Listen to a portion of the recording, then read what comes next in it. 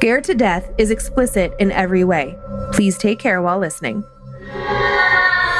Whether thou art a ghost that hath come from the earth, or a phantom of night that hath no home, or one that lieth dead in the desert, or a ghost unburied, or a demon, or a ghoul, whatever thou be, until thou art removed, thou shalt find here no water to drink.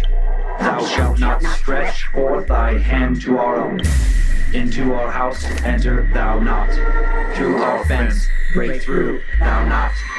We are protected, though we may be frightened. Our life you may not steal, though we may be scared to death. Welcome to Scared to Death, Creeps, Peepers, Roberts, and Annabelles. I'm Dan. Hey, Dan. I'm Lindsay. Hello, Lindsay. I was mocking you. I saw you. Welcome. I got a couple quick announcements, and then we're into a fun show. Okay, I'm excited for your announcements because I know what's about to happen. In the store at badmagicmerch.com right now is a bunch of stuff all related to this summer's Wet Hot Bad Magic Summer Camp this August 19 through 21. General admission tickets still available, and there's a whole variety of items. You can get hats, flip-flops, t-shirts, tank tops, a backpack, and more, all limited edition. Order by mid-July to make sure you have it in time for camp. And Lindsay is showing the backpack now for our YouTube watchers. It's so cute. I love it so much. Backpack. That's for all the parents who had to watch Dora.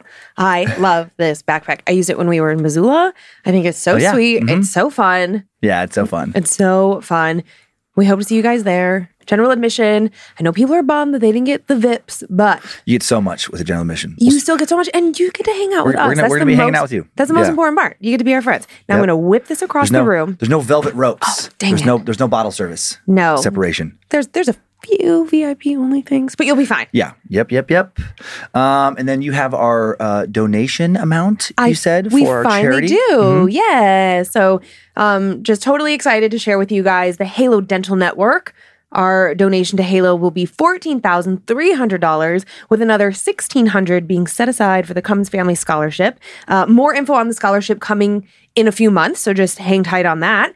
The Halo Dental Network was founded by Dr. Brady Smith, and it's a coalition of dental professionals who provide donated services to those in need of dental services that can't afford it. So things like veneers, implants, fillings, crowns. And if you want to learn more about the incredible work that they're doing, it's just so cool because your smile, that first impression is just so important, and it can really build your confidence and really change your life. They have some great testimonial videos on their website, which is halodentalnetwork.org. Not only can you go there to learn more about them, you can also nominate yourself or someone in your life that you know could really benefit from that. Yeah, that's awesome. I love it. And what stories do you have for us today? Well, Dan, funny you should ask. Yeah. I have two. 2 stories. I have 2 stories as well. No way. What are the odds? Who'd have thunk it? My first story, we're going to explore an animal attaching its spirit to another animal. Okay. Right? I've not heard of that before. Mm-hmm. So that's interesting. Yeah. It really is. And I got it. I said that word unintentionally. What'd you say? Interesting. So now that that's fascinating. That's wild, cool, and interesting. I'm gonna work on different adjectives. I need like flashcards. I need someone behind you with like, when there's like an audience, it's like applause break. Yeah. I need words behind you. I'm gonna hang a whole list of other adjectives behind your head. Thesaurus. We'll just flip through it before we, describe things. Joe just starts piping into our ears that no one can hear. He's like, try this word. And then he comes up with these weird words that make no sense. So that's my first story. And then a second story, exploring the idea of a mom attempting to protect her daughter from beyond the grave. Oh, that's very cool. While the daughter is ghost hunting, nonetheless. Mm-hmm. So a very wild, cool, and interesting tale. I'm doubling down. Oh man, I am. Yeah, I'm gonna have to like put some keywords.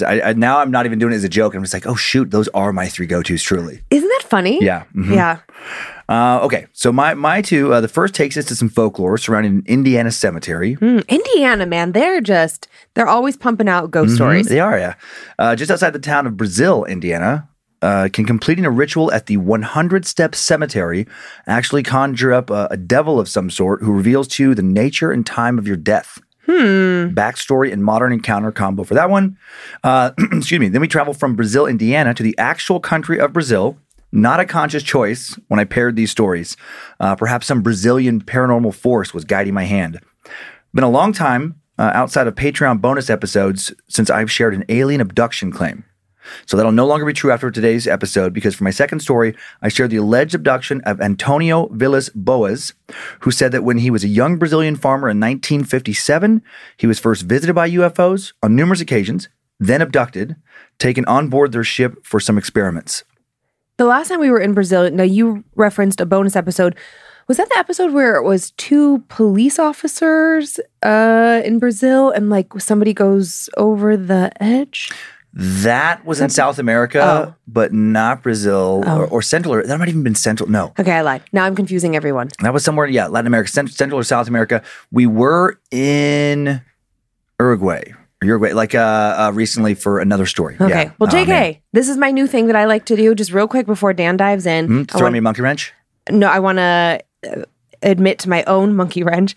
On last week's episode, I did a story about an archaeologist on an archaeological dig, and it's a storm cellar or some sort of cellar, and in that I go, I'm like, and I have this great fan story coming up about this guy in a cellar. I don't want to give too much away. Yeah, really spooky. Really great story. And then the next day, I spent about 4 hours digging through emails, reaching out to Heather. Super stressed out. I was so upset. I was near tears because I was like, what is happening to my brain? I can't find this email. I'm texting Heather. She's like, God, that does sound so familiar.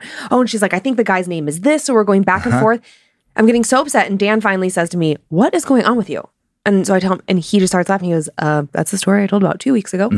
Yeah, I was like, was there a guy in the corner? Did he dig up some bones? Did it lead to an active investigation? And you're like, yes. I'm like, yeah, no, I told that. And it's like, I know it's going to happen. Fans are going to write in and say like, we can help you keep track. Listen, we have all the documents. It's just, it all bleeds together. Yeah, the longer you do it. And there's so many stories that we've looked into but haven't told. And so you have literally hundreds of stories kind of floating around in the periphery. And a lot of them are similar. Yeah. Just the nature of it. So there's bound to be moments of like, wait, I think that sounds very familiar. Yeah. Yeah. So my apologies if I teased out that story and you thought, I cannot wait to hear that wild, cool, interesting tale. But now you can go backwards and find Dan's version, the real version. So I just wanted to say that. Because I know the email is going to come of like, so what was that story? You never told it. You're right, I didn't. Dan did. Well, I think that was a memorable one, and I think we have another memorable one now. Okay. I'm very excited to head to Brazil, Indiana. Okay, I've got on these cool socks from a fan in Raleigh. Those are cool. Yeah, they're banned books socks. So they're the names of banned books on one pair, and then the other one crossed out. I don't even want to get started about how banned books make me feel. Yes. Let's do it, Dan. Oh, boy. Okay, a little bit of setup that includes an explanation of the ritual lore aspect of this story. The 100 Step Cemetery near Brazil, Indiana, just 15 or so minutes outside of Terre Haute, considered by some sources to be the most haunted cemetery in the state. Known variously as the 100 Step Cemetery, Carpenter Cemetery, or Cloverland Cemetery, the Clay County resting place is a magnet for local folklore enthusiasts, ghost hunters, and history buffs. So how did it get its most famous name? 100 Steps. The cemetery itself faces west on a hill overlooking North County Road 675 West. Established in the 1860s, likely directly in response to many additional graves suddenly being needed thanks to the Civil War, mourners had to climb, you guessed it, 100 steps to reach the top of the hill where they could then look out over a sea of graves. The old half-buried staircase still winds up the hill, each step a little slippier. Oh, yeah. You know what? I misspelled it in my notes. I wrote slipper ear. Slipper-ear. Slippery-ear. It's not even, none of those are words. Yeah. Each step a little, slippier, less navigable than the last. A little bit more slippery. A little more slippery. More slippery. There we go. Almost as though it's trying to tell you not to keep going. Creepy going-ons have definitely happened at this location, not all of them of the paranormal variety. Back in 1892, 100 Steps Cemetery had a problem with body snatchers. Yeah. Body snatching wasn't illegal. Still illegal, but common practice in many places in the 19th century. In the days before cadavers were donated on a regular basis to medical schools, so-called resurrectionists, people commonly employed by anatomists, would scour cemeteries for the recently deceased for doctors to then examine, and sometimes for darker, perverse, disturbing reasons as well. Working under the cover of darkness, they would exhume the bodies, typically secretly sell them to any number of medical establishments in central Indiana, the closest of which was Asbury College, now known as DePauw University. On November 20th, 1892, the following story was reported in the Indianapolis Journal. Brazil, Indiana, November 19. The citizens of Posey Township of this county are greatly stirred up over a ghastly discovery made at the Carpenter Cemetery. 1/2 mile south of Cloverdale, yesterday afternoon. About 2 years ago, George West, a wealthy farmer of that place, buried his daughter, Miss Emma. She died of an ordinary disease, and nothing to cause any fear of her grave being molested was apprehended. Recently, Mr. West bought a lot in the cemetery and yesterday engaged assistants to help him remove his daughter's remains to the new grounds. When the coffin was reached, all present were startled to find it upside down and the corpse missing. So how upsetting. Luckily, a practice we've largely put in the past. Not the only disturbing thing to ever happen at 100 Steps Cemetery. Disturbing events continue to this day, and if you're daring enough, perhaps you can be a part of them. Here's one version of the ritual associated with this place, varies a bit from one telling to the next. At midnight under a moonless sky, you must ascend the steps, counting as you go until you reach 100. Now stop and look down the hill. The ghostly figure of the cemetery's first caretaker should appear and show you how and when you'll die. When you've seen this vision, you need to carefully walk back down, counting the steps again as you do so. At the bottom, if the number of steps is different than it was on the way up, then the vision was wrong. But if it's the same, you'll die exactly how and when the vision set. Other versions say that while you might see the figure from the top of the steps, you don't receive your death vision until you've reached the bottom. Some versions don't seem to think that the specter you're seeing is the original caretaker. They think it's some kind of demonic force. Also, if you try to stray off the path or throw off the number intentionally, you may feel a force knocking you back onto course or even down onto the ground. Then you'll see a red handprint on your back for 7 days that some say is the mark of the devil himself. One person who had no intention of taking part in the ritual I just mentioned, any variation of it, ended up doing so anyway after he was hired as a night guard, security guard, following some vandalism incidents. Something paranormal seems to have drawn him in. Time now for the tale of just one more step. Andre had been working security for just under 5 years when the call came in. Apparently, some teenagers had been spotted lurking around 100 Steps Cemetery, no doubt trying to figure out if the legends held any water. The lurking wasn't really much of a problem, but the caller, who identified themselves as a representative of the city government, mentioned that she'd seen some strange graffiti around as well, and that they just couldn't ignore.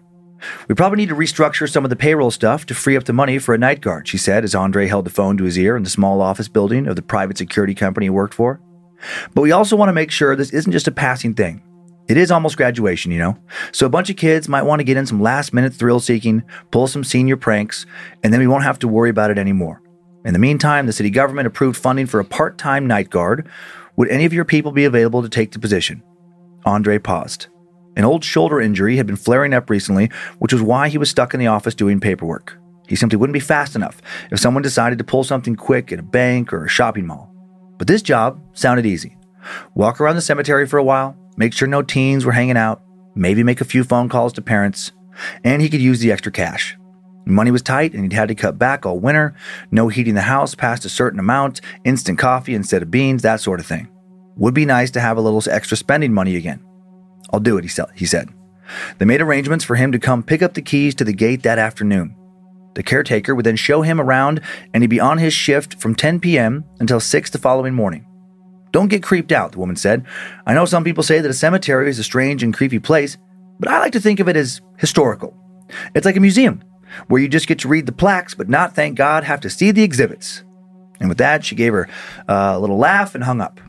Andre frowned. He hadn't been thinking of the cemetery as creepy until she'd mentioned it. He'd only been thinking of it as extra dollars in his pocket. But now something told him that the woman was surprised that someone had been so quick to volunteer. Should he be creeped out? He'd passed by this cemetery countless times in his truck. It always did seem a little bit spooky, kind of surreal, actually. Maybe it was the picture-perfect grass or the washed-out tombstones or the fact that it was always empty, but it didn't look totally real. It felt like you were looking through a window and seeing a painting of a cemetery on a wall instead of looking at an actual cemetery. Those steps in particular, climbing high above the gravestones to a dizzying precipice, they felt so out of place. Andre wondered if he'd made a mistake. But then he looked at the frayed cuffs on his sleeves, his beat-up sneakers, and he decided to put all that out of his mind. It was a job, and he needed the extra work, period. First night of his watch was uneventful. The only thing he was scared of was the possibility of somehow getting caught sleeping. It was hard to stay up all night, at least in this place. Andre had worked night shifts before, but never somewhere this quiet. He didn't run into a single other living soul the entire shift. It was almost relaxing to walk between the graves, thinking about all the people that had lived through so much, wars and depressions, prosperity and scarce times. He didn't feel scared that first night, but the cemetery clearly got to him at least a little. because he had some strange dreams the following day. His new night, when he actually slept. Dreams about stumbling over a coffin and hearing thumping sounds coming from inside, hearing fists beating against the wood until they splintered. And then he woke up before whatever was inside could come for him. These dreams, he kept slipping in and out of them, were terrifying. But they were just dreams, clearly the result of his new strange job. Surely he'd acclimate to it soon, and his mind would calm down. He expected the second night to be the same as the first, but around 3 a.m, as he rounded a corner, his flashlight swept across something on the ground. Fresh footprints. He bent down to look at them. They were a bit smaller than his, probably belonged to a teenager. Strangely, they seemed to be bare footprints. That was definitely odd, but he assumed that since he hadn't seen anything or heard anyone, someone must have heard him and decided to quietly hightail it out of there, maybe taking off their shoes so they wouldn't make a sound. He hoped that was what happened anyway. He straightened up and was about to move on when he heard something. Just one more step. His head snapped around. So the teenager had stayed, he thought, maybe currently trying to convince a less brave friend to try and climb those steps. He fumbled for his flashlight, turned it on, swept it over the path, but didn't find anything. There was no one. The next couple of nights followed a similar pattern. Andre walked around in the quiet dark. Each night he found 1 or 2 fresh prints in the dirt and assumed, like the first time he saw them, that they belonged to some local kids. The footprints didn't scare him. He understood that messing around in the cemetery was probably just a fun thrill for local teens. More thrilling when you had to make sure the security guard wouldn't catch you. And taking extra care to not get caught, well, that would explain the bare feet. While he didn't find this scary, he did find it weird that he only ever found 1 or 2 footprints at a time, that they always pointed towards the stairs. The voice he kept hearing, though, that was starting to get to him. That was scary. Each night, he kept hearing the words he was beginning to know so well. Just one more step. He kept trying to find the source of those words, but he never could. He tried to tell himself it was the same teens who must be leaving the footprints, but the longer this went on without him actually seeing anyone, the harder this became to believe. A couple times he thought he saw movement out of the corner of his eye, but when he turned, he'd never see more than the cut grass slowly springing back into place, some mist swirling perhaps. He was expecting more of this when he returned on the 7th night. He was starting to think that maybe what he was hearing was a ghost. Since it hadn't tried to hurt him, there was no reason to be afraid of it, was there? But he was afraid. Not a lot, but certainly a little. As the sun set that 7th night, he took his patrol around the perimeter of the cemetery, then started for the center, and stopped dead in his tracks. He was expecting to see 1 set of footprints, maybe 2, but this night, there were hundreds, pressed into the dirt. One after the other, stretched as far as he could see. And he heard it again. Just one more step. Now he was angry. This couldn't be a ghost, could it? He figured that someone had to have been playing a practical joke on him, having a good laugh at his expense. They'd been messing with him all week. Okay, kids, knock it off! Andre shouted into the darkness, trying to sound more self-assured than he actually felt. He wasn't allowed to carry a gun since he wasn't a trained member of law enforcement, but he did have a stun gun. But something was beginning to tell him in the back of his mind that he wasn't going to need it, or rather that it wouldn't be helpful. He raised his voice. You've had your fun! Now it's time to get out of here. Do I need to remind you that what you're doing is trespassing and that's illegal? No answer. For a brief moment, Andre hoped he'd scared him off. But wouldn't there have been more footsteps? If they ran off, more whispers? Someone at least saying, oh shit, before they ran? Why was there only silence now? Not even the sound of grass or trees rustling? And then he saw it. Top of the hill, just for a second. A shadowy form. And then just as quickly as it appeared, it disappeared. Now Andre, even though he didn't want to admit it to himself, was more than a little scared. No teenager would have heard him and then run up the hill, opposite the way out. No one was that stupid, were they? So who or what had he just seen? Slowly he walked over to the base of the steps. They were stone half crumbled, same as always. If they existed somewhere else, Andre could have imagined children running up and down them, their laughter being swept away by a summer breeze. But here and now, hard to imagine anyone playing on them. Especially at this particular moment. In addition to being dark, it was cold. Colder than it probably should have been in May, even in the middle of the night. Andre now heard the whisper again, little louder than before.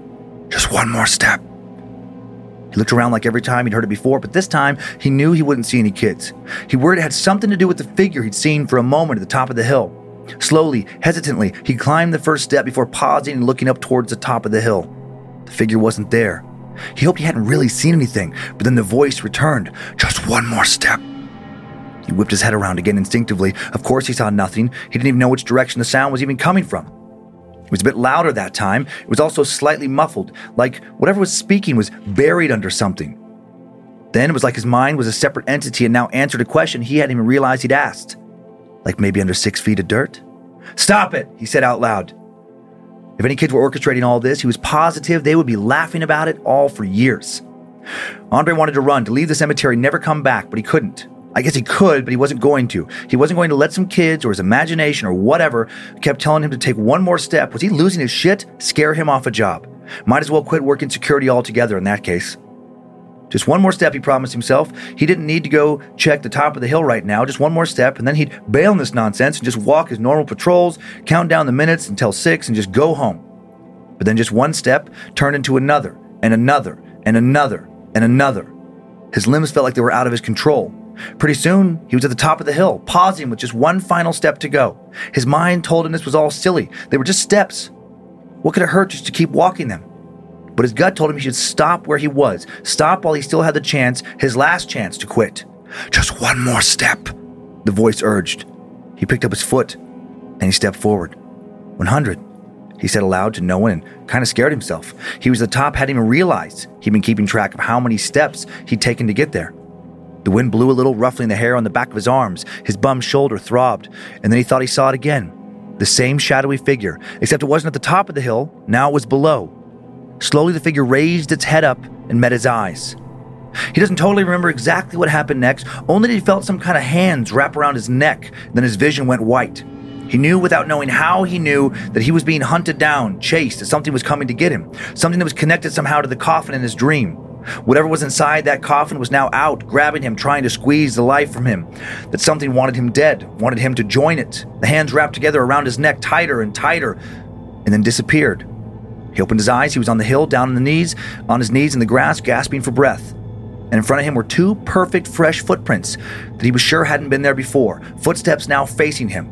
And he ran. He ran down the stairs, even though he didn't want to. He could feel something making sure he didn't stray from the path as he did. And he found himself counting each step all the way down, even though he didn't want to do that. Exactly 100, same as on the way up. Then, for a fleeting moment, he saw a vision of twisted metal, blood, and broken glass. A mangled man's body behind the steering wheel of a totaled truck. A dead man's body. His body. Then the vision switched to a tombstone. He saw his name etched in it and also the date of his death, just over 8 years from now. He snapped out of his vision, was standing at the bottom of the steps. No footprints surrounded him, no more whispering, and he finished his shift. He'd finished 10 or so more shifts until the job was done. There was no more vandalism. The city decided not to turn his position into a full-time one, thank God. He didn't want to have to make that decision himself. He could still use the money, but he really didn't want to ever work in that cemetery again. The rest of his time there, Andre saw no more dark figures, no more fresh footsteps, heard no more whisperings, and that was over 6 years ago. In less than 2 years, the date he saw in his vision will come to pass. He tells himself it'll just be another day. But maybe he shouldn't drive that day. Maybe he should lock his doors and stay inside. But what if that doesn't work? What if the thing he saw in the cemetery will move his body like it did when it moved him up and down those steps? What if next time the whisper he'll hear, instead of just one more step, will be just 1 more mile? Just keep driving. Just a little bit farther. Yee. I would absolutely tell somebody and then say, no matter what I say, no matter what I do, don't let me out of this room. Like, I would get a hotel room. I wouldn't even be in my house. Mm-hmm. Somewhere that somebody else could control. Like, because in my mind at a hotel, it's like you give your keys to valet. Like, you just don't have access to your vehicle in the same kind of way. Right. Also, no Ubers that day. Mm-hmm. No lifts, no whatever. Maybe some sedatives. I know. Knock just yourself out for sleep the day. away. A lot of NyQuil. Yeah. No airplanes, just like no modes of transportation. No Lime scooters. Yeah. So different kind of story. I like that one. I like that a lot. Okay, so just 2 pictures. This is the first picture of the 100 Steps Cemetery. And the steps look nice in this one. Yeah. So I wonder if this is more recent, because here, most of the pictures look like the second one of the cemetery, where it's a lot more busted up like what we just heard. Yeah. So maybe they got some city funding to clean it up. Mm-hmm. Yeah. My guess is somebody probably fell down. There was probably a lawsuit. Yeah. Oh my, so weird. I keep getting the weirdest chill in my ears. In your ears, weird. Do you ever have that happen? I don't know. And then it like trickles down your body? I don't know about ears, no. It's fine. Maybe it's my weird allergies. Yeah, there's everything's in bloom right now. Ugh. So it makes sense you've been having sleepiness and I look like achiness this? Well, yeah, and you got up really early, but yeah, I think a lot of it's allergies. So my allergies are giving me the ear tingles. The old allergy, cold ear tingles. Oh man. Or something's in there. That was a weird story. Was a weird story. You know what I didn't say it was? Oh, you didn't say it was cool, interesting, or wild. Strange, odd, peculiar, fascinating, intriguing, unique. We're getting good at this. What did I write down? Oh, because I'm a little bit OCD. Yeah. The step counting, I had this whole narrative in my head about like, or there's no spirit there and everybody's OCD. Because I cannot go up or down a flight of stairs without counting. Without counting steps? Can't do it. Oh, interesting. You never told me that. Yeah, I don't think about how many steps I'm going up or down. I don't think about it. It's a involuntary choice that happens in my brain. I can tell you all the step counts about all the different places. I have to. Yeah. I mean, I don't do that. I mean, like everybody, I think I tap the banister 3 times and spin to make sure that my mom doesn't die. But other than that, I just, Are you mocking my OCD? No. That's rude. So rude. But yeah, I was like, oh my God, what if there was an OCD demon? Like people who are OCD, because can be a very overwhelming, very debilitating thing. It's fairly common. Some levels of it are really, because obviously it varies. Yeah. Some people have a mild version. Some people have, like you said, debilitating version. Yeah, mine's so super mild and it's like specific to certain things. And actually you can trace it. There's lots of connections between OCD and eating disorders, which makes sense if you really think about it. Control thing. And just like the counting. So like that's where mine shows up. But anyways, I just had this whole side vision while you were telling the story about like, okay, what if like a monster like made you like, okay, you have to do this. You have to do that. But you were really like this demon was possessing you and everything it was forcing you to do was leading you to your death. Ooh. I know. That was a good one. Well, this next one, I'm glad that one spooked you because this next one, unless you have more, is going to be your greatest fear. Well, I'm trying to avoid it. I really don't want to dig into that story. You said it was this is not scary question at all. You said it was in Posey Township and I immediately wrote down Ring Around the Rosie, pocket full of Posey. I'm like, is that where it comes from? It's probably not. But no, it's not. No, the Ring Around the Rosie thing comes from, oh man, it's been a while. I do know this, but it's just been a while. It comes from, some people think the plague. Some people think, I want to say like they altered the lyrics, I guess, because of like some bombings in World War II, but it comes from Britain. Oh. It comes from Britain. But it's, they think it traces back to the plague. I'm 99% certain. Well, that's interesting. Okay. And then... people falling down dead with the plague. So it's really dark. The origins of that one are really dark. Okay. One other question. Okay. Would you donate your body to science? When you were talking about bodies being dug up, cadavers, like before, there were a variety of reasons that people were, I was going to say grave grabbers. Yeah. Grave robbers. Body snatchers. Body snatchers is what I was going for, but I got grave grabbers. Would you donate your body to science? I haven't really thought about. I mean, I have that thing of like organ donor, like a but yeah, I would donate my body to science. I know. How do you do that? I don't know. We could look into it. There's no box on your website. Yeah, there's no box on your driver's license to check because that's how you become an organ donor. I want to donate my body to science fiction. Oh boy, to sci-fi. I want to be put in some kind of exoskeleton, a robotic exoskeleton, and I want my body pumped full of formaldehyde or various preservatives. And then I want to be like, so I can still like be like a zombie guy who gets to be walked around. Okay. And I want one of the kids to have to keep me in their house. Why do you always have to take it somewhere weird? I don't know. That's where my brain's worked for a long time. Yesterday, you did the weirdest thing that I thought was so funny. We went to play tennis with Kyler, and Kyler and Monroe got to the tennis courts first, and they were just like screwing around, hitting the tennis ball against the wall. And Dan was like, I'm here to cheer you guys on. And he just ran back and forth between the two of them. Good game, slapping them on their asses. And I just thought, like, that would look so weird to anybody else watching, but to our family, like, okay, Dad. It's like so normal. The kids like laughed, but also they were like, all right. right. It's like they just. Then Kyler chased me, and you know what? And I was a little faster yesterday. It was pretty funny. He couldn't get me back. Had some moves. You always got to take it someplace strange. I value that about you. Okay, good. All right. I think I've put it off long enough. Take me to the aliens. Okay, but your greatest fear. I was really trying. Well, yeah. What if aliens not only abducted you, but experimented on you? Well, what else do you think they do with you? Of course, that's why it's scary. And in this story, had sex with you. The first alien abduction story we've explored here for quite some time, right after the break. Alien sex. Here we go. Thanks for listening to our sponsored deals, Creeps and Peepers. Not much setup at all for this one. We're going to get into the meat of the story pretty quick. Antonio Villas-Boas was a Brazilian farmer, later a lawyer, who also, it seems, the first man of the modern age to claim that he'd been abducted by aliens. Boas claimed he was abducted one night in 1957, and he would stick with his abduction story all the way until his death in 1991. Well, that's commitment. Swearing that he was experimented on by strange humanoid creatures who came from the sky. Time now for the tale of the extraterrestrial breeding program. Something strange was happening in the days leading up to Antonio's abduction. Just before midnight on October 5th, 1957, the 23-year-old, living near the little town of São Francisco de Sales in southern Brazil, opened one of his windows to let in some fresh air, and he saw a strange white light in the sky. Eventually, thinking perhaps it was just some stars shining especially bright that night, Antonio stopped looking at it and went to bed, and then when he woke up a few hours later, he looked out the window again, and now this light moved towards him at a frightening speed. He slammed the door shut, woke up his brother, who now also saw it. They both watched it from behind closed shutters until suddenly the light seemed to just blink out, and it was gone. For the next 9 days, Antonio and his brother tried to figure out where the light could have come from, but they couldn't come up with any answers. Then on October 14th, the light appeared again, now hovering in the distance above a field where Antonio and his brother were working after the sun had gone down to beat the heat that day. It seemed to hover only about 100 yards above the ground.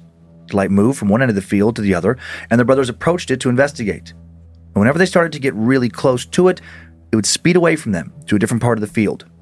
Antonio said this happened somewhere around 20 times. Then while he and his brother continued to stare at it, the light just suddenly disappeared, as it had the first time they saw it, quote, as if it had been turned off by a switch. The next night, on October 15th, 1957, Antonio was working in the fields again alone after dark, trying once more to avoid the heat of the blazing sun. While he was driving his tractor, Antonio claims he saw a red star in the sky. The star approached him, increasing in size until it became a circular or egg-shaped aircraft with a red light in the front and a rotating dome on top. It moved very quickly, was directly above him before he could even think about how to respond. It was so blindingly bright, it completely overpowered his tractor's headlight. The craft descended, 3 hook-shaped legs extending out to help it land. Antonio didn't want to stick around to see who was inside. He tried to drive away on the tractor, but the lights and engine suddenly died after he only made it a few feet. Now he tried to hop off and run on foot, but he didn't make it very far. A humanoid creature grabbed him by his shoulder. He shook it off, started to run again, but almost immediately 3 more humanoids appeared and subdued him. Then the 4 of them began dragging him back to their ship. Antonio described these humanoid creatures as being about 5 feet tall, wearing gray coveralls and helmets.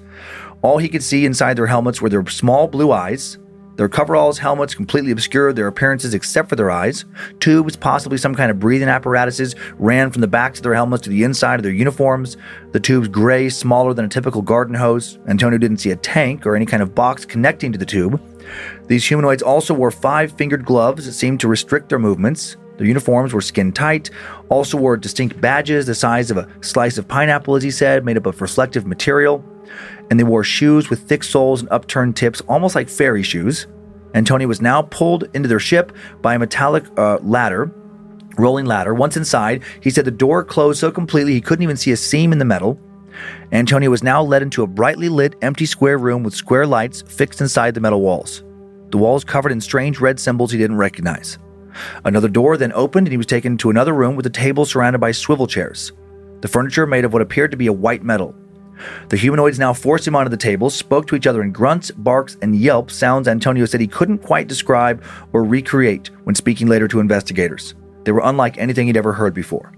Antonio, now stripped naked, covered in some kind of strange gel he thinks may have been a kind of disinfectant. His humanoid captors then made sure to fold his clothes carefully, as if wanting to preserve them. When they'd finished stripping him, although forceful, he felt they took care not to injure him. Then these humanoids took blood samples, strangely from his chin. He would later show a medical examiner small scars matching his story. The aliens next escorted him to another room, left him alone for what he thought was about half an hour to an hour. And all that was in this room was a rubbery gray mattress. Antonio decided to sit on it. He was frightened, but also extremely curious. The aliens had not harmed him yet. He didn't get the feeling they were going to harm him, but he also didn't know what they wanted from him. The next strange event Antonio claims to have experienced was now seeing a colored gas being pumped into the room, making him feel initially very sick and disoriented, but then he felt aroused. He suspected the gas was some kind of powerful aphrodisiac. Another humanoid now entered the room. Female, attractive, completely naked, not wearing a protective suit. He thinks the gas pumped into the room may have enabled her to be able to breathe without her helmet apparatus. Antonio claims she was the same height as the others, had a small pointed chin, high cheekbones, thin lips, slim and narrow waist, wide hips, large thighs, blue cat-like eyes, her hair long and white, her pubic and armpit hair bright red. She didn't look quite human, but human-ish. But Antonio found her to be incredibly attractive. She stared at Antonio, walked towards him, eventually approaching him directly, pressing her body against his. Antonio said he was now completely consumed by a singular desire for her. She and Antonio proceeded to have sexual intercourse. Antonio said that she didn't kiss him, but instead nipped him on the chin during a brief and intense act of coitus. Afterwards, he says she smiled at him, rubbed her stomach, and pointed upwards, and he took this to mean she was pregnant and going to raise their baby in some other place. The humanoids gave him his clothes, took him back to the room with the table. He took his time to look around, saw a small box with a glass top that looked somewhat like something like a clock.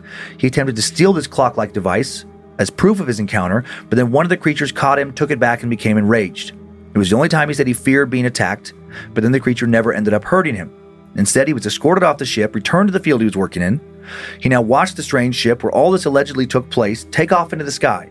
As the craft started to move away, he said its light grew brighter and brighter. The saucer began spinning at an incredible speed. Its light changed from white to red before it suddenly shot off into space, completely vanishing in just a second or two. Antonio left the field to go home now, quickly realized his tractor was ruined, wouldn't start. When he got home, he realized 4 hours had passed during his encounter. After this abduction, Antonio suffered from nausea, weakness, headaches, burning eyes, odd bruises, and skin lesions. He kept his story private for months until a Brazilian journalist published a piece asking for anyone with alien encounter stories to come forward. When his encounter was published, not surprisingly, a lot of people doubted it. Skeptics believe that Antonio was inspired by a story in a sci-fi magazine called O Cruzeiro. João Martins wrote a series titled Flying Saucers, where he described cases of people in isolated places attacked by small alien beings. Martins had asked his readers to write in with their own experiences, and when Antonio did that, he selected and published his letter, making the story public for the first time. In 1958, Martins paid for Antonio to come to Rio de Janeiro for an exam with Dr. Olavo Fontes at the National School of Medicine of Brazil to try to either legitimize his story or expose it as being a hoax. Dr. Fontes would end up contacting the American UFO Research Group, APRO, Aerial Phenomena Research Organization, after examining Antonio and determining that he was in fact exposed to a large dose of radiation and was suffering from the effects of radiation poisoning. A report said among Boa's symptoms were pains throughout the body, nausea, headaches, loss of appetite, ceaselessly burning sensations in the eyes, cutaneous lesions at light bruising, which went on appearing for months, looking like small reddish nodules, harder than the skin around them, and protuberant, painful when touched, each with a small central orifice yielding a yellowish thin waterish discharge. The skin surrounding the wounds presented a hyperchromatic violet-tinged area. Dr. Fontes diagnosed all these strange burns as symptoms of radiation exposure, but Antonio had no access to anything radioactive, so how could that be? After receiving Dr. Fontes' letter, APRO decided Antonio's story was too fantastical to publish. But after getting more Brazilian coverage, his story wound up making it into the hands of U.S. and other English-speaking nations' audiences anyway. The story appeared in the April-June 1962 issue of the Brazilian UFO periodical SBESDV Bulletin, written in English this time by Walter Buehler. This was the first version of the story printed in English. And a lot of people took it somewhat seriously because it was published before the infamous Barney and Betty Hill abduction, the American couple who claimed to have been abducted in New Hampshire in 1961. We covered that alleged encounter in episode 46 of Scared to Death, the Missing Time episode. Following the claims of the Hills, a surge of other encounter stories surfaced, most of them quickly written off as copycats, people trying to get a quick 15 minutes of fame. But many believed Antonio because his story came out before all that. And because, and this is extremely condescending, but this is the reasoning and sources, they also thought that a humble farmer from Brazil basically just wasn't smart enough to make up such an elaborate story. Adding a bit more possible credibility to his claims, Antonio was able to recall every detail of his abduction without hypnosis over and over again for the rest of his life. He memorized, reproduced the strange red symbols after his abduction, also recreated model ships he claimed looked like the one he saw that night. Antonio would stick with his story, never deviating from it, consistently swearing he was telling the truth for over 3 decades, all the way until his death in 1991. True or not, Antonio's story still remains one of the most famous alien abduction stories in modern ufology lore. Wow. Crazy story. Wild, crazy story. This is crazy claim. Crazy claim. Ugh. I have a few pictures Okay. before you question. This first one is Antonio Villas-Boas, being examined by Dr. Fontes, trying to determine the authenticity of his claims. And then there's a couple cool illustrations on a Brazilian site I found regarding this story. This first one, recreating the abduction claim, being carried away. This next one, having his blood extracted from his chin with some apparatus by the aliens. I know what a specific place to take blood from. I've never. I mean, why would anyone ever take blood from my chin? I have veins. Right. I just take it from there. Here's the blue alien woman Antonio maybe had sex with. Or maybe this is actress and model Rebecca Romijn playing Mystique in one of the X-Men movies. Made me think of that though. Yeah. Now, obviously, this came out way after that. Or maybe he had sex with this woman. This is Mystique, now played by Jennifer Lawrence. Another X-rated X-Men movie. Oh yeah, I forgot that she did that. That they switched. Yeah, that it went from Rebecca Romijn to Jennifer Lawrence. Yeah. Yeah. What a that suit had to not been fun to wear for hours and hours and hours. One of those painted on. Oh. I'm sure it was thick and uncomfortable. Well, my guess is that it's a latex suit. Oh man, I can't think of the company that does all of the. They paint it on, I think, right? And then they have to take it off of them every day. Or do they actually get in it? I mean, it's so skin tight. Well, it could be latex with other layers painted on top of it to create the depth. I got you. But there is, oh my God, I cannot think of the company. It's in Burbank. I've been there a million times, but they do it's not Hollywood Effects. This is going to make me crazy. But they do, when I worked on Supergirl, it was where we would go to have all of her Supergirl suits, and it's where they do the X-Men characters and where they do the Marvel stuff. It's a very specific kind of costume building where you have an illustrator kind of draw up your concept, and then it's rendered in 3D, and then they take it kind of piece by piece and build it out into but the costume in its entirety doesn't always exist the way you would think it would exist. A lot of things happen in post. Cool. Yeah, it's really cool. Yeah. But yeah, fascinating to watch kind of all those things happen. Yeah. I love when characters have to be aged significantly. Yeah, that combination of practical effects and then CGI. That's crazy how they do that. Yeah. Very, very, very cool. There was a guy I would work out with sometimes, or we'd work out at the same time and talk. I can't remember his name right now, but down in Santa Monica. And he worked for some huge, I guess not studio isn't the right term, but company. But that's what they would do with CGI. It was all CGI. And I remember him telling me some Schwarzenegger movie. Was it Schwarzenegger or Stallone? The one, it might have been both, maybe an Expendables, maybe there was two different projects. Yeah. But one was Schwarzenegger, and I just thought it was so interesting where, they were spending months in post to just go over every single digital frame of Schwarzenegger in that entire movie to make him look younger. To just clean up little details just to age him differently. Wow, that's crazy. That's crazy that's possible. It is the ability to do what they can do. Not only is it cool what we get in the end, but the kind of brain that it takes to pay such close attention to such finite details. Yeah. That you don't realize that you're even absorbing as the consumer. But if someone broke it down and showed you what it first looked like in the end, you'd be like, oh, wow, that's wild, cool, and interesting.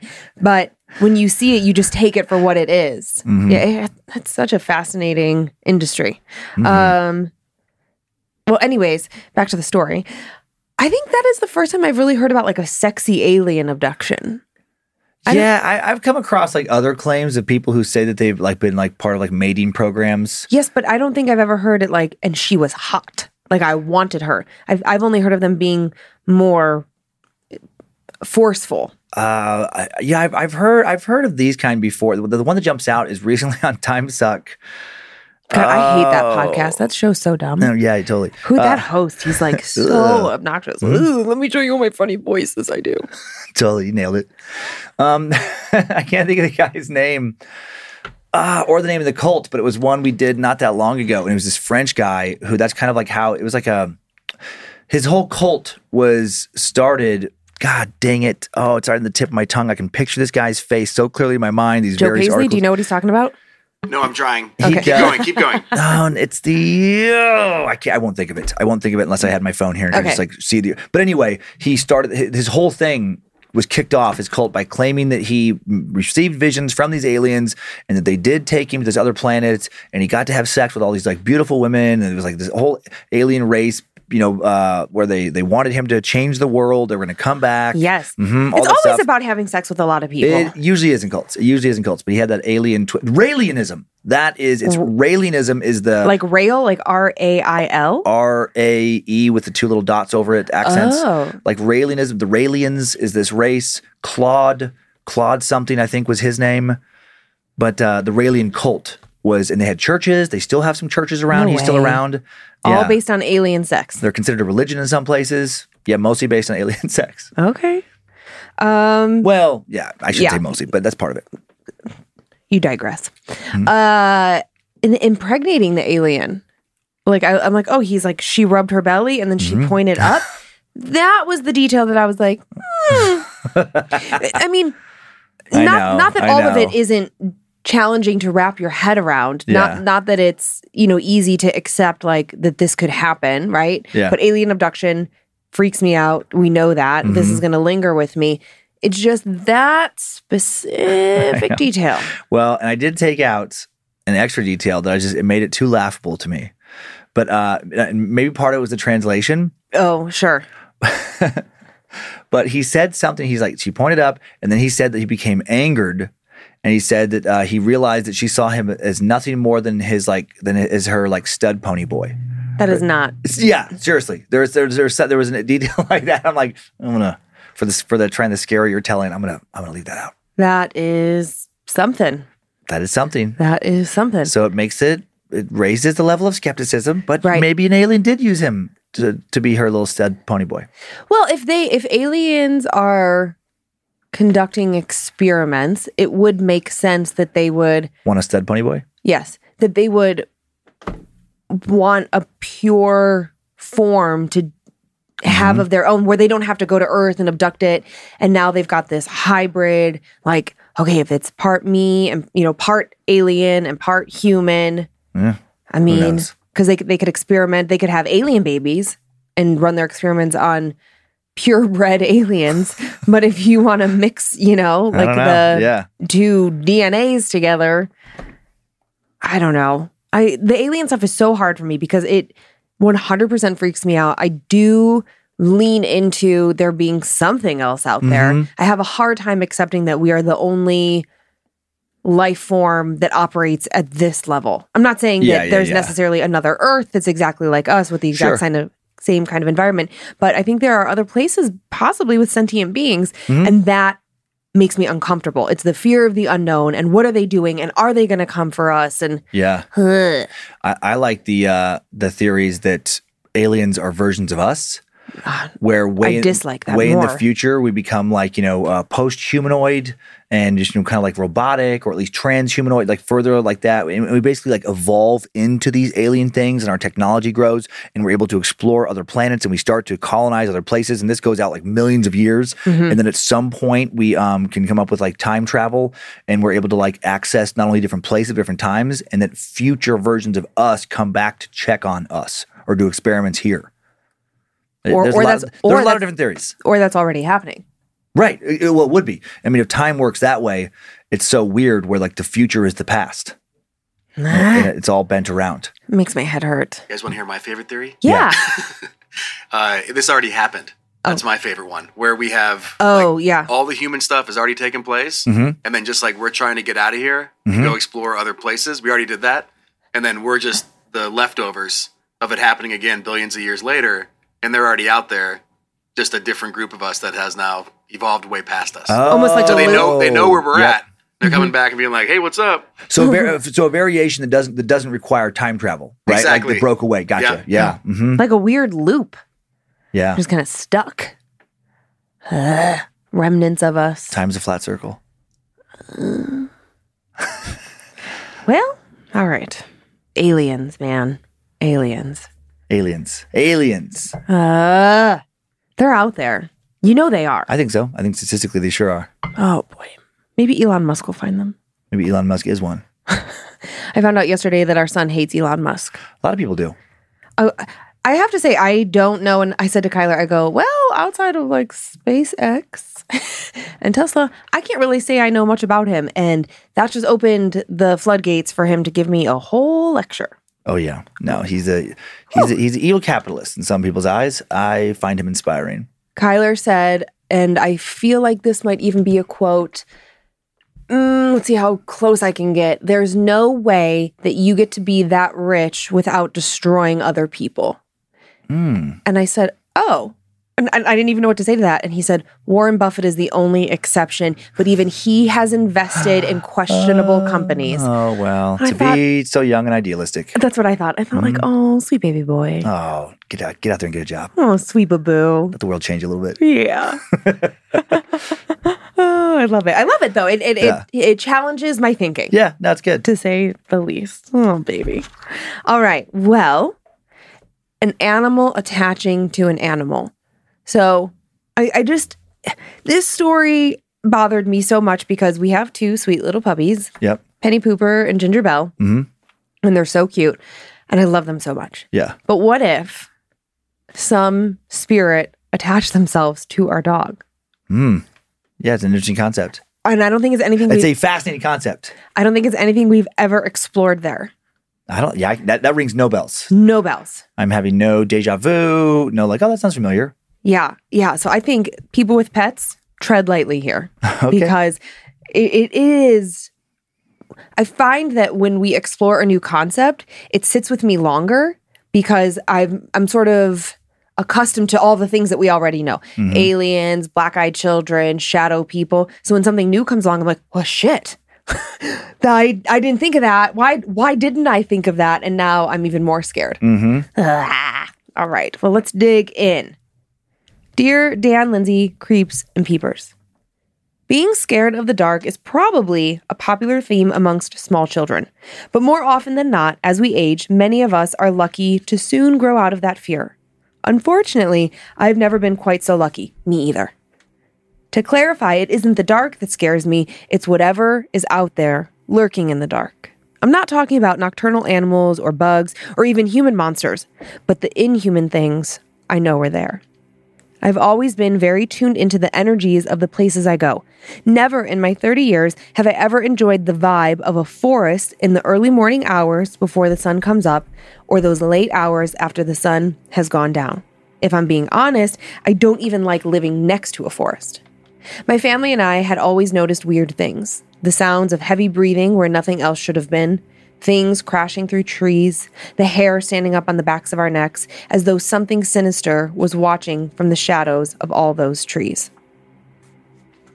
It's never been a case of hating the outdoors. Being out in nature has its redeeming qualities, but it's just something about being outdoors in certain spots where the trees or the land or the air around them have soaked up unpleasant memories, so pungent that just walking through it is enough to make my bones tingle with that warning ache. I'm positive the forest beside my childhood home in the small hills of East Texas were haunted, though by what, I still have no idea. I never thought it was a good idea to snoop around and find out, especially when I'm way too sensitive and not nearly skilled enough to protect myself. But I've said all this just to preface my actual story. I lived in my childhood home until I was 26, minus the 4 years I spent in Santa Fe, New Mexico, studying creative writing and contemporary music at university. I traded one scarred piece of land for another, as the land of enchantment is such an understatement for the life and energy that flows through the valley in New Mexico. Being in Santa Fe, I found that I enjoyed being outdoors again. Those forests in the Sandia mountain range rejuvenated my love for nature and being out in the wilderness, and because of this, for a while I almost forgot about the feral and ethereal eeriness that comes with holding court with spirits and other energies of the forest.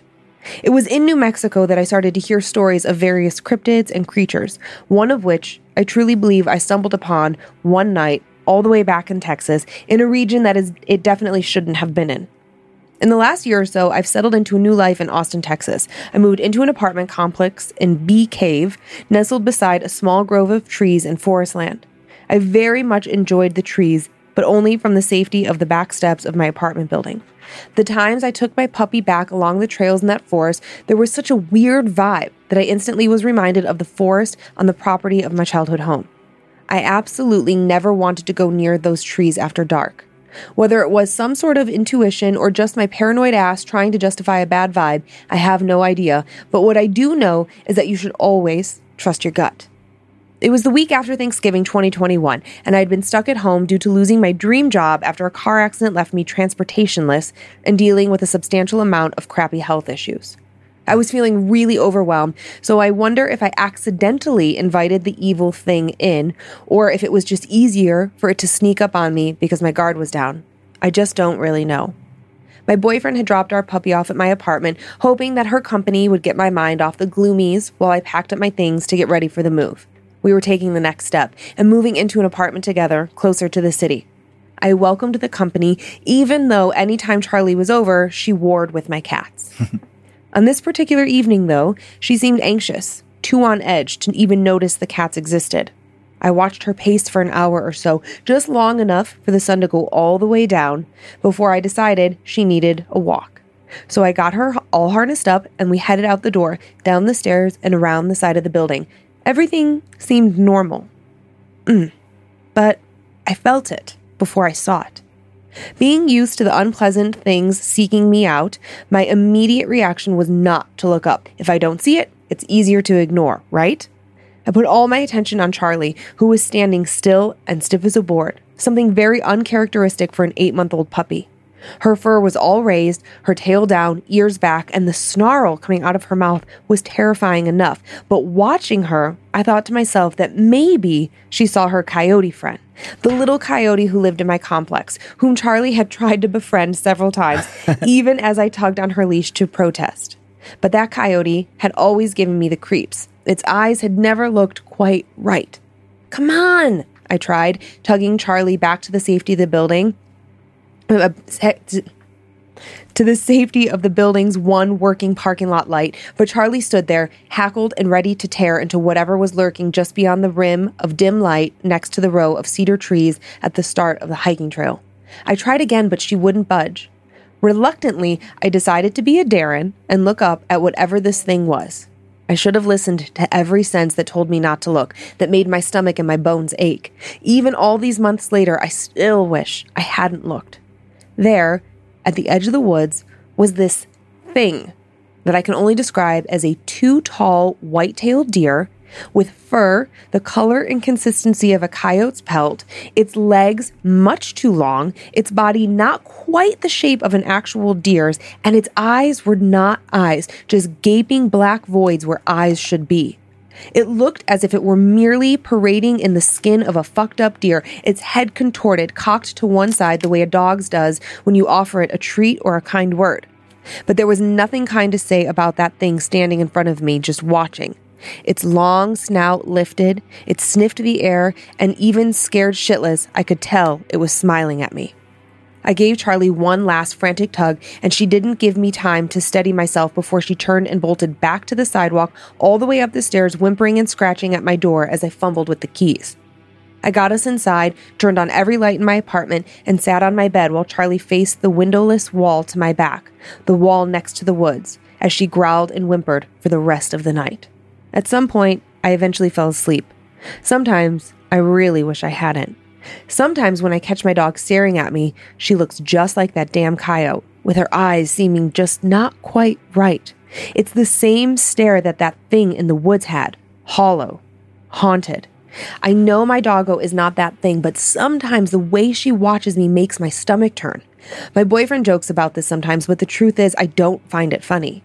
Did the thing in the woods attach itself to my dog? Did it follow me all the way to Austin? Was it all a sick trick of the dim light and all Charlie and I really saw that night was just a lone lost deer? I know not to use this term lightly, but sometimes I feel that what I saw was not a deer, nor a coyote, or even though Austin is nowhere near the region where these things thrive, I have to wonder if we encountered that night a skinwalker. But if it was, I don't know. I have to hope that we got away, even if now, all the way in the city, I still feel the pull of those trees and the cold, dark energy of the thing in the woods. Skylar. P.S. I really enjoyed the Annabelle shout out where you guys so confidently said my name was Schuler and proceeded to say it was such a good name. Truly the highlight of 2022 so far. But sadly, it's pronounced Skylar, which isn't as cool in my opinion. But seriously, you made my whole day. Because it's the way it's spelled. It's like SCH. Right. That was my bad. Schuler Skylar. Schuler Skylar. I wrote down in the middle of that story, I'm like, Skinwalker, but then they like addressed that at the end. But that's what I was thinking that whole time is, like, especially those animals, like coyotes or coyotes, as I call them. I know. I go in and out of coyote. Just regional. Uh-huh. And then the deer with the elongated legs and stuff, that all, is... Those details, will show up in a fair amount of like lore around skinwalkers. And then, but I've never heard of that thing like jumping from. I wonder if he just like spooked him, and then like reading like that kind of stuff into the dog, or I guess maybe is the dog? Did the skinwalker get in the dog? Is it not a dog, but like his dog, but a skinwalker? And I wonder what happened to the dog. I mean, it sounds like they still have the dog. Yeah, right. Sounds like so the dog must not be. But she says that the dog will like look at her weird now, and the dog now makes her uncomfortable. And I think what throws me in this story is it's like, okay, Skylar has always been uncomfortable around the woods for whatever reason, trusting gut instinct, right? Yeah. And so there's that element. Then the dog, befriended a coyote who also. Skylar feels like that there's something up with that coyote. Like that coyote looks at me weird. That coyote makes me uncomfortable. And it doesn't sound like uncomfortable in the way of it could be a feral animal that attacks me. Just like, what is happening there? Why does that thing look at me so weird? So did the skinwalker, let's call it that, is it able to put itself into multiple places? Like, does it attach itself to the coyote and to her dog? Like, can it project itself into multiple animals, places, people? I don't. I mean, according to the lore of, and this is just me pulling this out of my ass right now, just from what I remember. I don't remember hearing that. I've always thought of them as like a shapeshifter, where they can shift their shape, but not like project their essence into another creature. But did it do that? Did it become the coyote and then it goes back? Well, yeah, it could have been like the dog and then back. It could be like maybe like one point you're seeing it as the coyote. I mean, that would follow the lore. One point you're seeing it present itself as the coyote. Another moment you're seeing it present itself as a deer, but whatever this thing is wouldn't be able to then jump into your dog. How does a skinwalker come to life, come to exist? The legend, I think most of them go back to like witchcraft, where basically like a shaman gets into the dark side of the witchcraft and instead of doing like white magic, they get into like black magic. And that's one version. And then through that, they kind of become cursed and they become this, crazy bloodthirsty creature that is like able to turn in and out of animals. And then there's some other thing that revolves around, I want to say cannibalism, like old tales of cannibalism, where if you eat the flesh of like a member of your tribe, you become cursed and become almost like a vampire werewolf kind of lore. Yeah. Where you become this creature and it's not a good thing. Like you've just you're living out this cursed existence. But again, this is me pulling all this out of my ass from like memory. Yeah, I was trying to consider the option that skinwalker was trying to lure these animals in as either a sacrifice or a way for itself to live on in these animals. Or like to pass on into another animal. I don't recall that, but I mean, who knows? So it seeds, if you will. Yeah. Again, though, I don't recall it jumping from one to the next, but then there's that angle you presented where it's like, what if it's just something attached to this one thing and then jumps to the next? And I will say, coyotes too, man, their eyes are very weird, just in general. When I was hiking with Monroe, that was the first time in the wild I came around a corner and saw one pretty close, and it just stared at me. They're curious creatures and they're little predators. They're sizing you up. They're not dangerous unless they're rabid. One of them, if you're a full-size, normal-size human, adult, I'm trying to think of like if you're a bigger person. Yeah. They're so much smaller. They're not a big animal. Yeah. And they don't, to me at least, they don't seem scary at all. But they're very feral, and they have those feral eyes where it's like dart around really fast. Yeah, it's like, like the dogs that get so domesticated, they can afford to be like little goofballs and sleepy, and they're so removed through so many generations from having to actually fend for themselves and use their wits. Yeah. But a coyote, it's like it has to be smart or it's going to die. It has to hunt. It's also hunted. And yeah, their eyes are just very intense. Well, I was thinking about Penny and Gigi. Penny's so smart. Not that Gigi's not. Gigi's just a different kind of, she's a little goofball. She got stoner eyes. Yeah. So she's slightly baked all the time. I love it. But if I took them on a walk or on a hike and then felt uncomfortable on said walk, hike, and then we came home and Penny's eyes didn't seem quite right anymore. I know, that would be creepy. Or even Gigi, like if all of a sudden Gigi was really alert, because she is a nut. That dog is nuts. Yeah. And it's like if she was suddenly like very intense staring at me, or if Penny just... If Penny is like far too close to feeling human to begin with, Penny the way does that she stare at us responds. intensely is because she's trying to hypnotically suggest to us that we give her food. Yes, Penny is food obsessed. Yeah. But it's very sweet. And, you know, it almost feels like a toddler who's trying to learn how to speak but can't speak yet. Yeah. Like she's trying to ask you for something. But if that went to something that felt aggressive or because never, ever, ever have Penny or G ever felt anything other than Like, so sweet. Yeah, they don't feel threatening. No, but what if that shifted? Demanding, but not threatening. Yeah. Yeah. Yeah. No, that's That would be terrifying. That would be terrifying. And I think I would jump to where Skylar jumps, where it's like, okay, where were we? Because I would immediately start to think like illness. Like, did you get bit by something? Are you okay? You know, where were we? And then if I took a paranormal route, 100%, I would think like, oh my God, did something out there did it get you? Right. I mean, Penny and Gigi are safe because I've attached crystals to their collars. She actually has. Truly. It's so funny. Yep. They have little crystals on their collars now. Yeah, Penny's got a tiger's eye, and Gigi has, I think she has obsidian. Monroe and I picked them out. Cute. They're pretty cute. Very cute. They got little. Penny ripped hers off. I had to put it back on. She's clearly on Team Dan. They got little guys. Dang it! What do you call your jewelry? Your Doodads. Doodads. They got little doodads. Little doodads. Yeah. All right. Well, you ready for one more before we get out of here? I am. Okay. This story, a little bit spoopy, yes, but also a little bit sweet. And I know we like to mix these in. Yeah. This young girl, she goes on a ghost hunt just for fun and encounters something. Okay. And perhaps it's someone she knows or maybe not, but it got me thinking about, you know, when someone dies, it's like, who would protect me? Who would haunt me? Who would play tricks on me? You know, of the people that I love in my life as they pass on, like who would come back? And then it sent me on this brain game of like, kill one, marry one. I know there's children that listen to the show, but kill one, marry one, fuck one. Yeah. And I was like, oh my God, what a funny game to play with spirits. Like who is it that it would be like, haunt. Wait, I wrote this down. It was like, you could play like a little game of like protect, haunt, or play tricks. Okay. Okay. So here's your three people. Yeah. I want to know who would protect you, who would haunt you, and who would play tricks on you. Okay. Okay. Here's who I'm giving you: Chad Daniels, Okay. Jeff Wilson, your sister Donna. And it's protect, haunt, or what was the third? Play tricks. Play tricks. I think that Jeff would protect. He's a sweet guy. My sister Donna, she's sweet too, but I would say play tricks. Oh. And maybe Chad would haunt. Oh. Okay.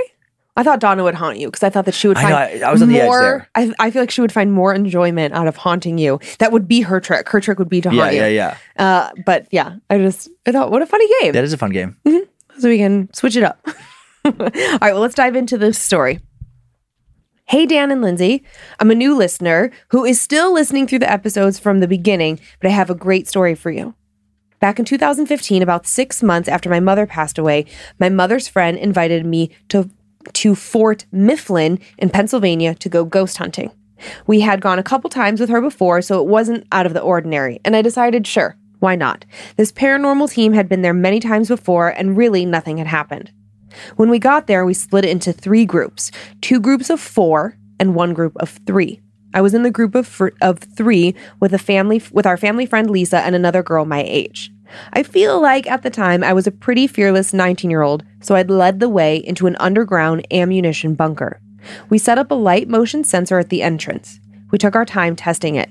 We walked in front of it over and over, but it would not work. No matter what we did, we could not get it to work. Lisa and I set up a grid and cameras.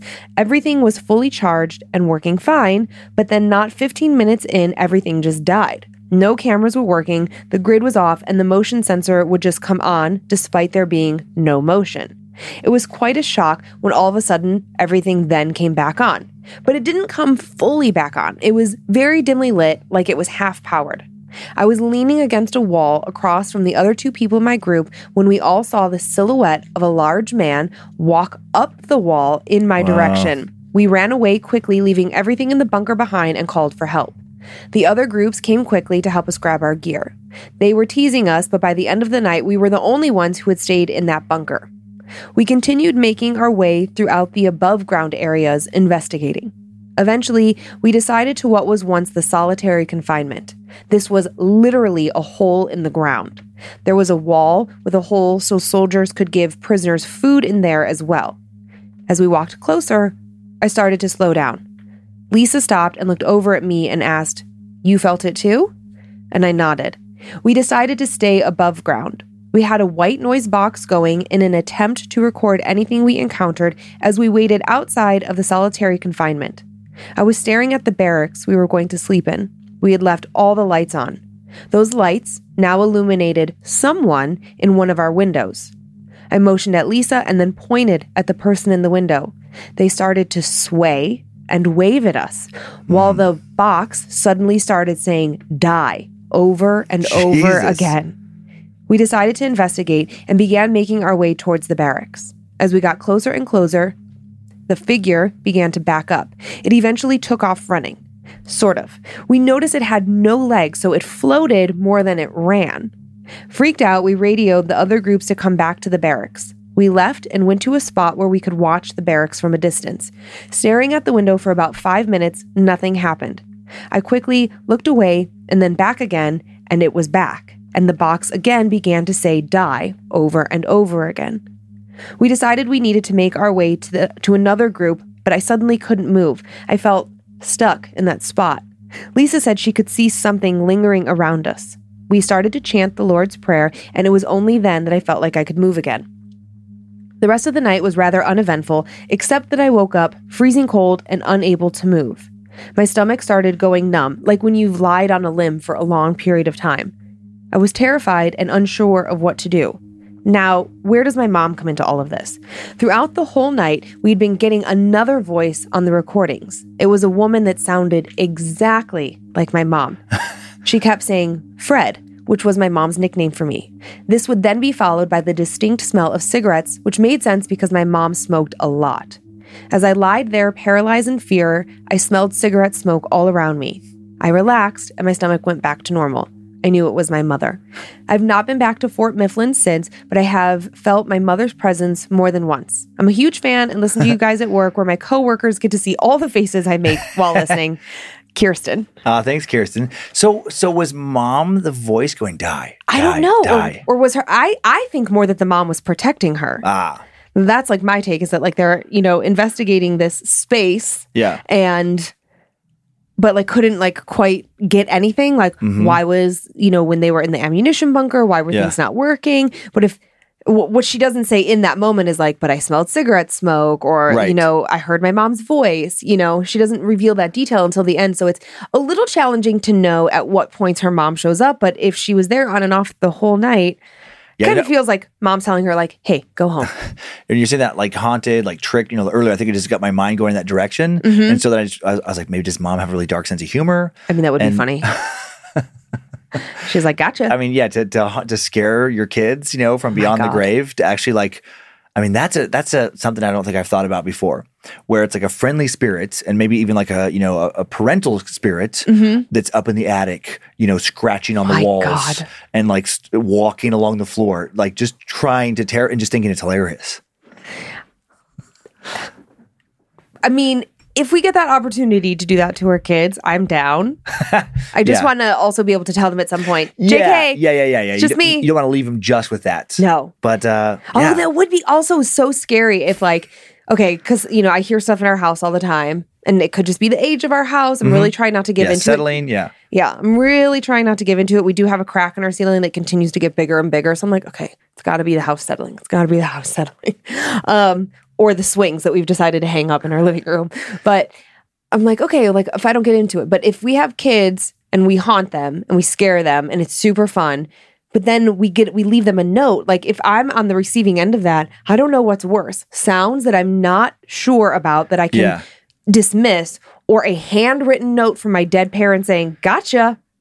Yeah. The reveal of the trick might be the scariest part of all. Super fun for us. Yeah. But like, not as fun for them. Man. Oh, handwritten note from a dead person. Yeah, if you could do that. And that would be so interesting. I don't think I've heard that either, where, you see like, there's writing on the mirror and like the fog stuff.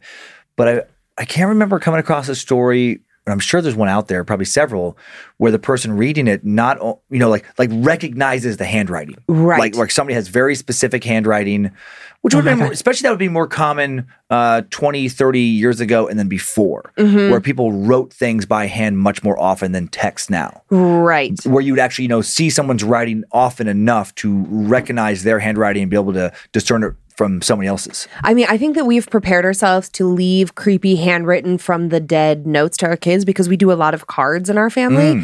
So I think they would know our handwriting. Okay. So little did we know we were preparing ourselves for this. For this big prank. We're ready. We can do it. Do you want to go first, or do you want me to go first for our Spoopy shout out or Annabelle shout outs? I'll go first today. I would like to thank the following Annabelles for supporting us on Patreon. We appreciate it greatly. Janice Dickman, Kayla Davis. I worked really hard not to comment on Janice's name. It's a great name. No comments. Janice knows all the things. I'm sure. Grady Nardini, Jacob Barnes, Chris Schmidt, Thomas Squires, Michelle McClellan, Brianne Sparks, Alicia Fisher, Chance Presley, Amber S., Heather Dunn, Tina Trujillo, Sue Hancock, Dirty Texan, Rachel Hilliard Brown, Leslie Gonzalez, Bill Mateer, Casey Main, Kimberly Sullivan, Chris Vickers, Marcus Myers, Stephen Konopasek, Shai Mizrachi, and Spencer Earnhardt. Do you think it's Trejo? Didn't I say? Wait. Where's what Trejo? Somebody's last name you said. Trujillo. Trujillo. Trujillo. Oh, with a U. Okay. Yeah. I make up spellings in my brain when you're like reading things, even though I've typed that out. I'm like, maybe.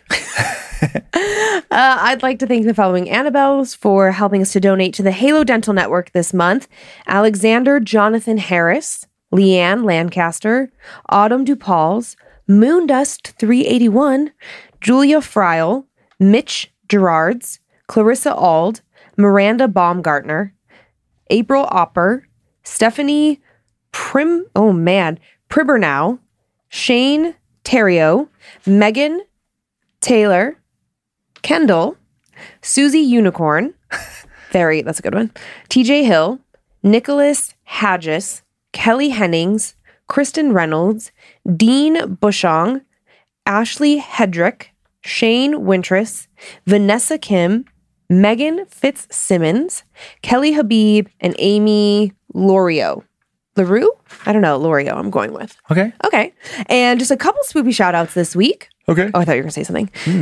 To Nav from Kim, congrats on becoming a dad. To Jackson from Karina, happy birthday. And guess what? What? It's your birthday. It's my birthday. It's your birthday. Yay. So I literally wrote it down. To Dan from Lindsay, happy 45th. Okay, so I have a special way to celebrate. 1 second, please. Thank you. Okay. Oh, you hit something back there. I did. Okay. Now, here's the deal. Huh? I know that you're on a diet. Yeah. And you're not eating cake. Yeah. But I really wanted to give you a cake. Okay. But I knew you would be so mad if I gave you a treat. Well, I would be furious. I just wouldn't eat very much of it. But yeah. You'd be super annoyed. You'd say I was sabotaging you. Oh, that's... So I got you this special cake. Oh, that's a very cute cake. Here you go. Slice it, buddy. Mmm. I thought that was the perfect cake for you in your new diet. Yeah. Oh, what is this? Is this wooden blocks? Yeah. It doesn't come apart. Sure does. It does? Sure. Grab a piece, buddy. Get in there. Eat it. Get the frosting. Oh, I see. There's like little Velcro sticking it. I thought I was going to have to tear this thing apart. That's very cool. Well, yes. I just thought, I didn't want to have to hear about it. Like, Joe doesn't really eat cake. Oh, okay. Logan lives on candy, so I don't need to give him any cake. But he doesn't want candy anymore. I heard him being like, easy on the candy. You've been sabotaging him. You've been putting too much candy around him. Well, first it was like, hey, Lindsay, we're out of candy. And now he's like, maybe easy on the candy. Well, also fans send him candy. Well, not him, but us, like collectively. Yeah. So it's like, we like thumb through it. And it's like, for me, if it's not open, I won't eat it. Mm-hmm. But there's that open bag of like the chocolate, all the chocolate things, like, Almond Joys and blah, blah, blah. Every time I walk by it, I'm like, use your willpower. Out of sight, out of mind. So wooden cake, that's what you get. Okay, good. Okay. It's great cake. Thank you. Is it delicious? Delicious. Was it moist? Oh, it's moist. Happy 45th birthday. Yeah. Young man. I know as I record this earlier, I got a few weeks left. But 45 coming up. I like it. Yeah. I'm feeling good about 45. Almost 45 looks good on you. Well, thank you. Yeah, it's annoying that you become more handsome as you age. It's a thing that men do that's real frustrating. You become better looking as you age. I think so. Thank you. Mm-hmm. That was nice. My dad had those nice things to say about you That recently. is true, yeah. He thinks you're aging very, very well. That's nice. Mm-hmm. And that's our show. Thank you for continuing to send in your personal tales of terror to mystory@scaredtodeathpodcast.com. You can email us for everything else, info@scaredtodeathpodcast.com. Thank you to Logan Keith and Liz Hernandez for their work on social media, and to Logan again for running badmagicmerch.com. Thank you to Joe Paisley for producing and directing, Zach Cohen for custom soundbed creation, Heather Rylander for organizing the My Story emails. Good job, Heather, trying to find that story I did. She was so mad. We texted the whole next day. She was like, I still feel so dumb. Thanks to book editor Drew Hatana for polishing and preparing the listener stories for book number 3 coming up. Saw the artwork for that Logan did, and it looks amazing. Thanks to producer Sophie Evans for finding my first story today, and to Olivia Lee for finding the second. Subscribe to Bad Magic Productions on YouTube if you want to watch this show in addition to listening. And you can follow us on Facebook and Instagram if you want to see the pictures from the shows, more content at Scared to Death Podcast. And we have a private Facebook group, Creeps and Peepers, full of horror lovers. Thank you to Liz Hernandez for moderating. And if you don't want to hear more ads, if you want monthly bonus episodes, check out our Patreon, get the entire catalog ad-free and more, and enjoy your nightmares, Creeps and Peepers. Hope you were scared to death. Bye. If spirits threaten me in this place, fight water by water and fire by fire. Banish their souls into nothingness and remove their powers until the last trace. Let these evil beings flee through time and space. Evil may pass through, but hath no home here within, scared to death.